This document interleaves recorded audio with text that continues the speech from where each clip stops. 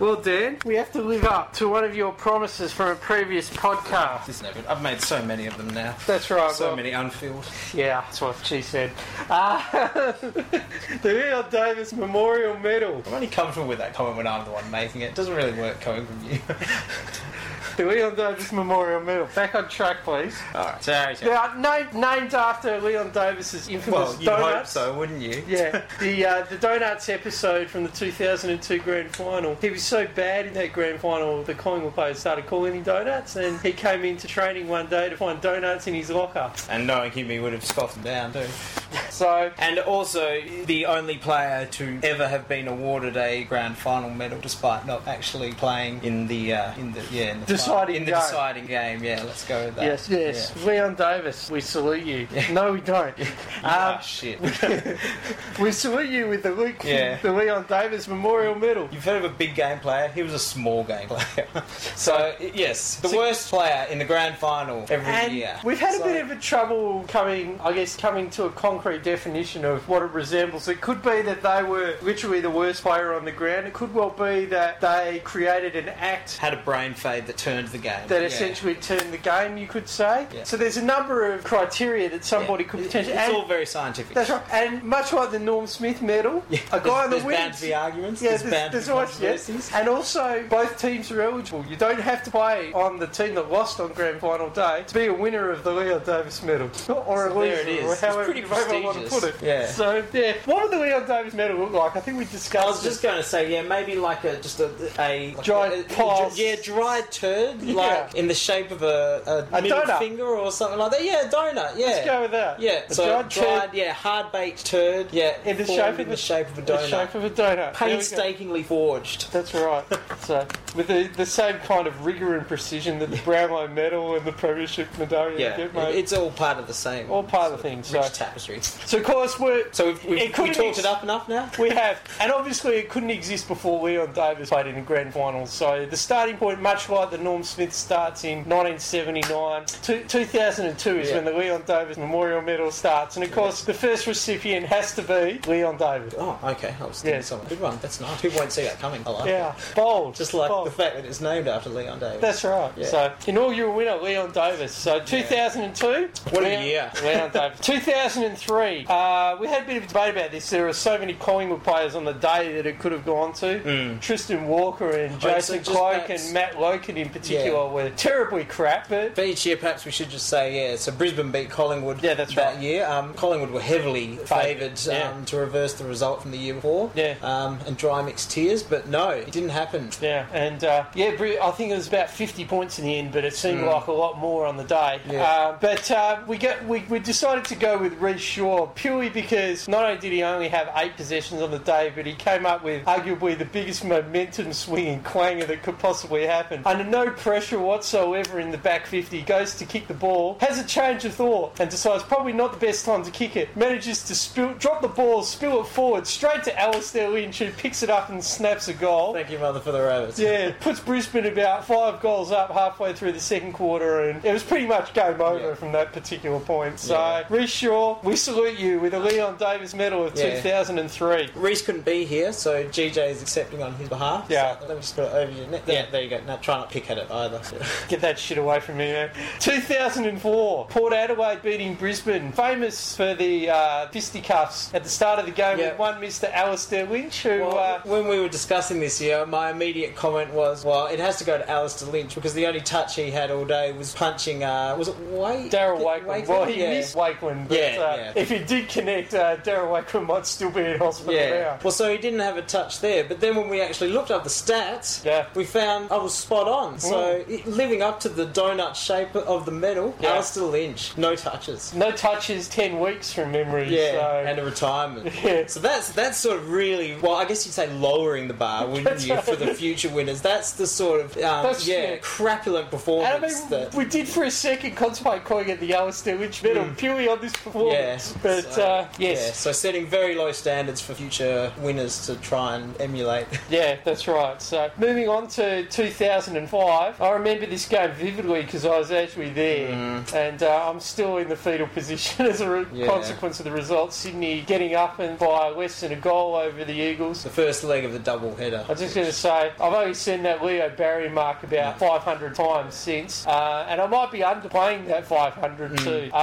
We had a bit of a debate on this one because there were really 3 standout candidates as far as we were concerned. The nominees were Travis Gasper, who as part of the next stanza deal was allowed to play. So it's probably the only time in history that 2 reports, one for either side, have both actually worked in favour of the one team. That's right, yeah. Barry Hall was allowed to play, and Travis Gasper was basically also allowed to play. Let off and said, now it's even, isn't it? Yeah. Hall and Gasper. Yeah. Well, Gasper only played about 20 minutes, as did Sam Butler, so their possession numbers didn't look too strong on the day, so they are candidates, but the reality was... Sam Butler was the second nominee. Yeah, and there's probably more of a case for Butler than Gasper because Daniel Kerr was on 1 week, and the coaches made the decision that Daniel Kerr on 1 week is going to give us more than Sam Butler will right now. So. Which was correct, And I mean, I do remember watching the 06 Grand Final when Butler got a kick in the first quarter. I was like, well, that's already more than he managed in the previous year. But, 2 handballs. From being at the game, there could only have been one winner this day, and it was Michael Gardner, as far as I was concerned. We need to cue some, like... Once a drum roll or something. Gardner was absolutely terrible on this day. He got a free kick early in the first quarter from about 20 out, and I remember him hitting the post, and that's probably the only thing he did for the rest of the game, to be honest. And he was out there for most of the... as the ruckman, Well, he was playing as a permanent forward in this game, but that was part of the problem. He never really was a forward. So, Michael Gardner. Congrats. And, probably honorary mention to John Worsfold for some of his selections and positioning on that day. I'd still give it to Sam Butler, though, just because the 0 kicks ties in nicely with the whole donut thing again. We're trying to interweave that through everything here. 2006. A slightly happier affair for you? Absolutely. Well, yes and no, because I was sitting here. The Eagles beating Sydney, of course, by a point, and my next door neighbour coming in to check that I was okay after hearing all the screaming from me, and me just dumbfounded pointing at the screen saying they won. That was all I could say. And he just looked at me, shook his head and went back to...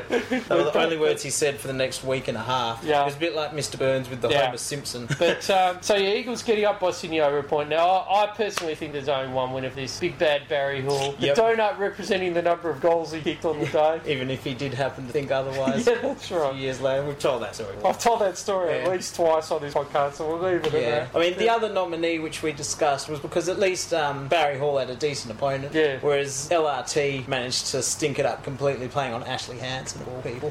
So, he was unlucky to miss out, so commiserations to him. He was unlucky to miss the Norm Smith in 2005, and he was unlucky to miss the Leon Davis in 2006. So, tough couple of years for him. What ifs and what might have been. Yes, if butts and candy nuts, you could well say. 2007, infamous for 117. Now, we could have probably listed 119, I think. It might have been 119, But who's counting? I was going to say, we probably could have listed that many Port Adelaide players. I wanted to give this to the entire team, Just have a giant replica of the medal built and just like hang it over Port Adelaide. And I distinctly remember saying to you that the Corns brothers played well, and Peter Burgoyne was actually okay as well. But there was one who I thought stood out with his crapulence on the day, and that was Justin Westhoff, the Hoff himself. Didn't do much all day, but early in the second quarter did have a shot at goal from about 15 or 20 out and missed when the game was still reasonably. Well, that was pretty much when it was ended as a contest. Shortly after that. So So you sure that's not influenced at all by the game-winning role he played in the first week of the finals that year? No, not at all. No? Not bitter? No. All right, let's move past these questions of bias. On to 2008. Now, perhaps in honour of Brad Sewell getting gypped out of the Norm Smith, we really should have chosen the second worst player on the ground and given it to them, would you say? So, still a sore point. Arguably the third worst, because I thought Xavier Ellis was probably right there with Sewell. Oh, there were a lot of them. Quinton Young and Stuart Gill also if Young doesn't do an ankle, he was probably going to win it.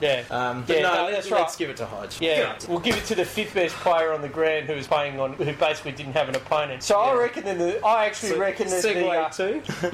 think that the medal has to go to the guy who was actually meant to be playing on Luke Hodge on that day, who was Matthew Stokes. AKA the drug mule. 7 possessions he had.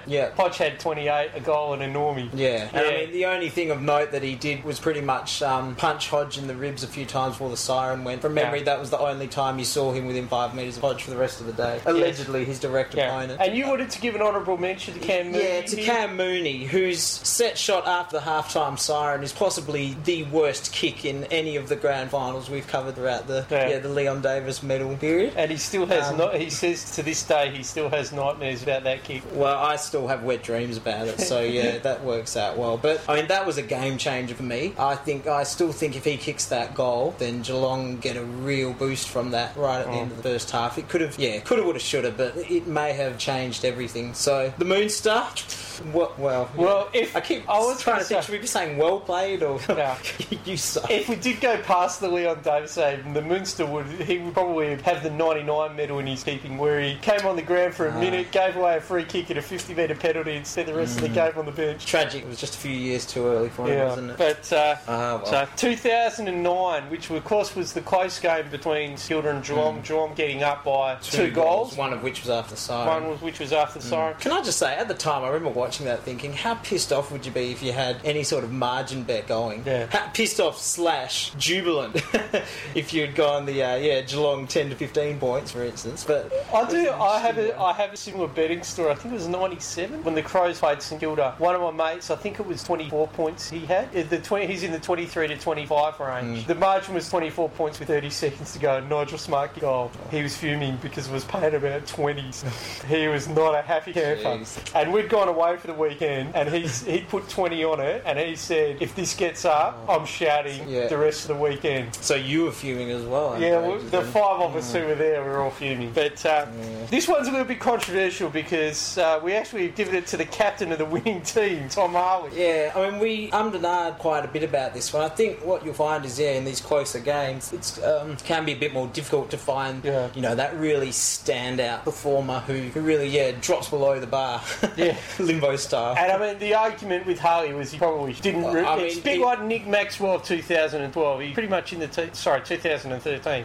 Probably only in the team because he's captain. Yeah, you could say he was 1 week into retirement by this stage, So having been KO'd the year before and picked up the Leon Davis medal this year, another sort of nice little 2-year story for him. Yeah, 2010. Now, of course, we'll jump straight to the replay where Collingwood absolutely towered St Kilda up, and you could make an argument here that there's a little bit of 2007 about this. There was probably a dozen St Kilda players we could have chosen. But not to mention Leon Davis, who really put forward a strong case to win his own medal after being so shit in the first week that he was not picked for the second one. That's right. But in the end, we decided to go... We've gone with Brett Peake, and the thing that put Brett Peake below everybody else was a horrid turnover he had early in the second quarter when the game was still reasonably close. Running across, he tried to kick the ball 70 metres across the field and didn't get it anywhere near his mark. Collingwood turned it over and got a goal. And it was once again much like the Reece Shaw thing, a momentum killer. We looked up the stats, and from memory he had 12 or 13 possessions during this game, and half of them were clangers. 4 of them were clangers, So that's a pretty good clanger rate right there. So he's almost neutral.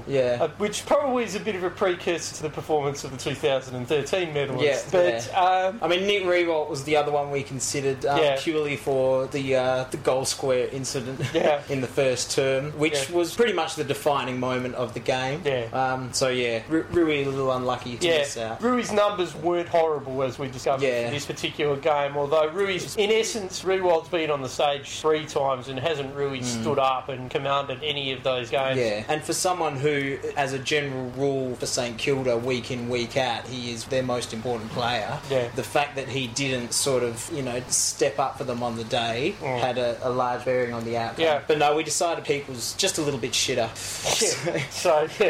That's right. But, congratulations, Brett Peake. 2011 is an interesting choice because this is one of my favourites. A player who was on the winning team, who actually the first player to be subbed out of a grand final. And it was a pretty memorable sub because I remember watching that game and thinking at the end of it, the fact that he was no longer on the ground was what won Geelong the game. I speak, of course, of arguably the worst player in the AFL right now, who just got a new 2-year contract with Adelaide. James Podsy Adderley, the J-Pod. The J-Pod. Take a bow, taking one for the team and leading them to premiership glory by removing himself from the field of play. That's right. So, yes. I mean, we joke about it, but there really is, there's no doubt in my mind that him going off the ground ground was the turning point of that game. It certainly played a role because Ben Reid was undone, and all of a sudden Tom Hawkins just dominated the forward line. Mitch Duncan came on and gave them a lot of run, particularly early in the second half. It really was, the moment that turned the game, I thought. Yeah, so congratulations. So hats off, yeah. Probably also the first guy ever on the winners... dais with his arm in a sling. That was a good look too. Summed it up quite nicely. Yeah. So 2012. And this is one of great personal relevance for me. You're probably still not talking about Sydney getting over the line versus Hawthorn's inaccurate kicking. Well, Dan Hanbury, once again, I think we picked the second best player on the ground. The second worst player after the second best player on the ground winning the Sully probably had as many, if not more claims, as good a claim to winning it that year as he did in 08, because he was single-handedly the one keeping Hawthorn afloat for a lot of that time. Sam Mitchell was extremely well marked all day. I think he had a little bit of an injury concern as well, but I don't think I've ever seen one... Dan Hanbury for Sydney was Sydney's best player, and yet somehow Ryan O'Keefe wins it.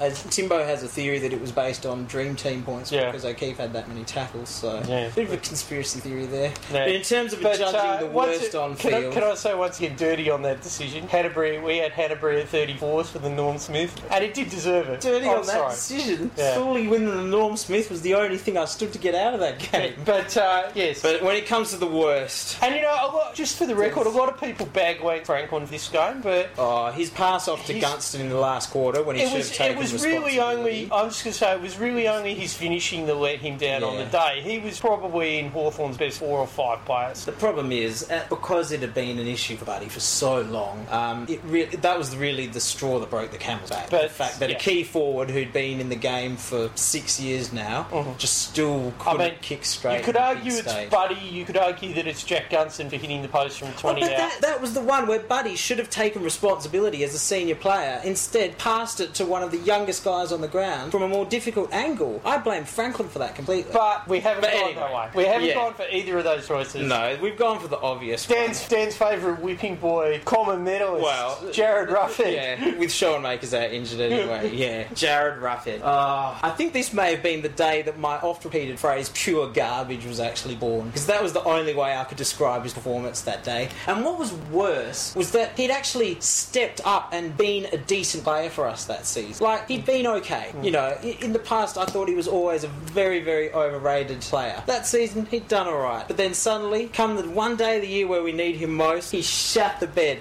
in a manner that had to be seen to be believed. His decision-making, his inability to mark, his turnovers, his red hair. Yeah, I know, I'm getting desperate now, but everything just pissed me off about him that day. And I think he was far and away, the worst player on the ground. And so we come to 2013. Hawthorn versus Fremantle, and we thought we'd get... Well, as a sign of how seriously we were taking the medal this year, we actually flew Timbo across to the MCG to watch the game live for us and, make his decision on who the worst player was. He was probably there to watch Freo, actually, but still, we're claiming him as our... It looks good. It looks good to the ATO when... exactly, we are going to get that return, aren't we? Come the end of the financial year, we actually do get that, so... Probably cut that. So, from Perth's side, it looked like Hayden Ballantyne, a.k.a. fucking Frodo, was well and truly the winner, and Timbo... As our roving reporter, what were your thoughts? Can you... I guess. Between Benny Pond and Clark, we did most of the game. Comments from... Booper ground photo to show out seat empty. That was a classic, The Booper ground photo with the 4 empty seats of the Archer men hitting the bar. So this whole roving reporter role, you weren't exactly taking it seriously. That's not going to impact our ability to get Hayden wasn't there with you before the game, was he? I don't recall. You probably would have noticed him. He's 4 fucking feet tall. High level. But I think Hayden Ballantyne was arguably Hawthorn's second or third best player on the day. Yeah, I mean, just again and again in key contests, he just shat the bed, basically, I mean, there was the shot he missed where, I mean, that was... We did mention the Cam Mooney at half-time in 08 as possibly the worst set shot in any of these grand finals, but the Ballantyne one in the last quarter where you could sort of see... In fact, he he did have a bit of a drunken look about him as he was running up, so perhaps that was the pre-match drinks that he had with Timbo and the boys. But you could see from the way he was lining up, he was essentially sort of heading off, veering off towards, the behind post right from the start, so missed a lot. Slipped over at a couple of key moments, turned the ball over a couple of other times. He absolutely baked Michael Walters at one stage when he was on his own running into goals and he didn't pass him the ball, which from memory at that stage would have brought the game back to within 15 points with about 10 minutes ago. Yeah. Then went back and had the shot and missed everything. Yeah, that was probably the shot. So he put forward a very, very solid case,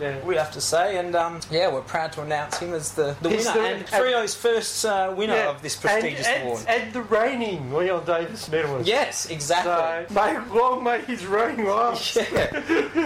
So, and given that Freo may well end up there again in 2014, he has the chance to go back-to-back, which has not been done before. So if that's not a big incentive, I don't know what is. The stakes are high, Hayden. Make it happen. Exactly. So there we go. The Leon Davis medal winners. A extremely select, exclusive and prestigious group. You guys suck.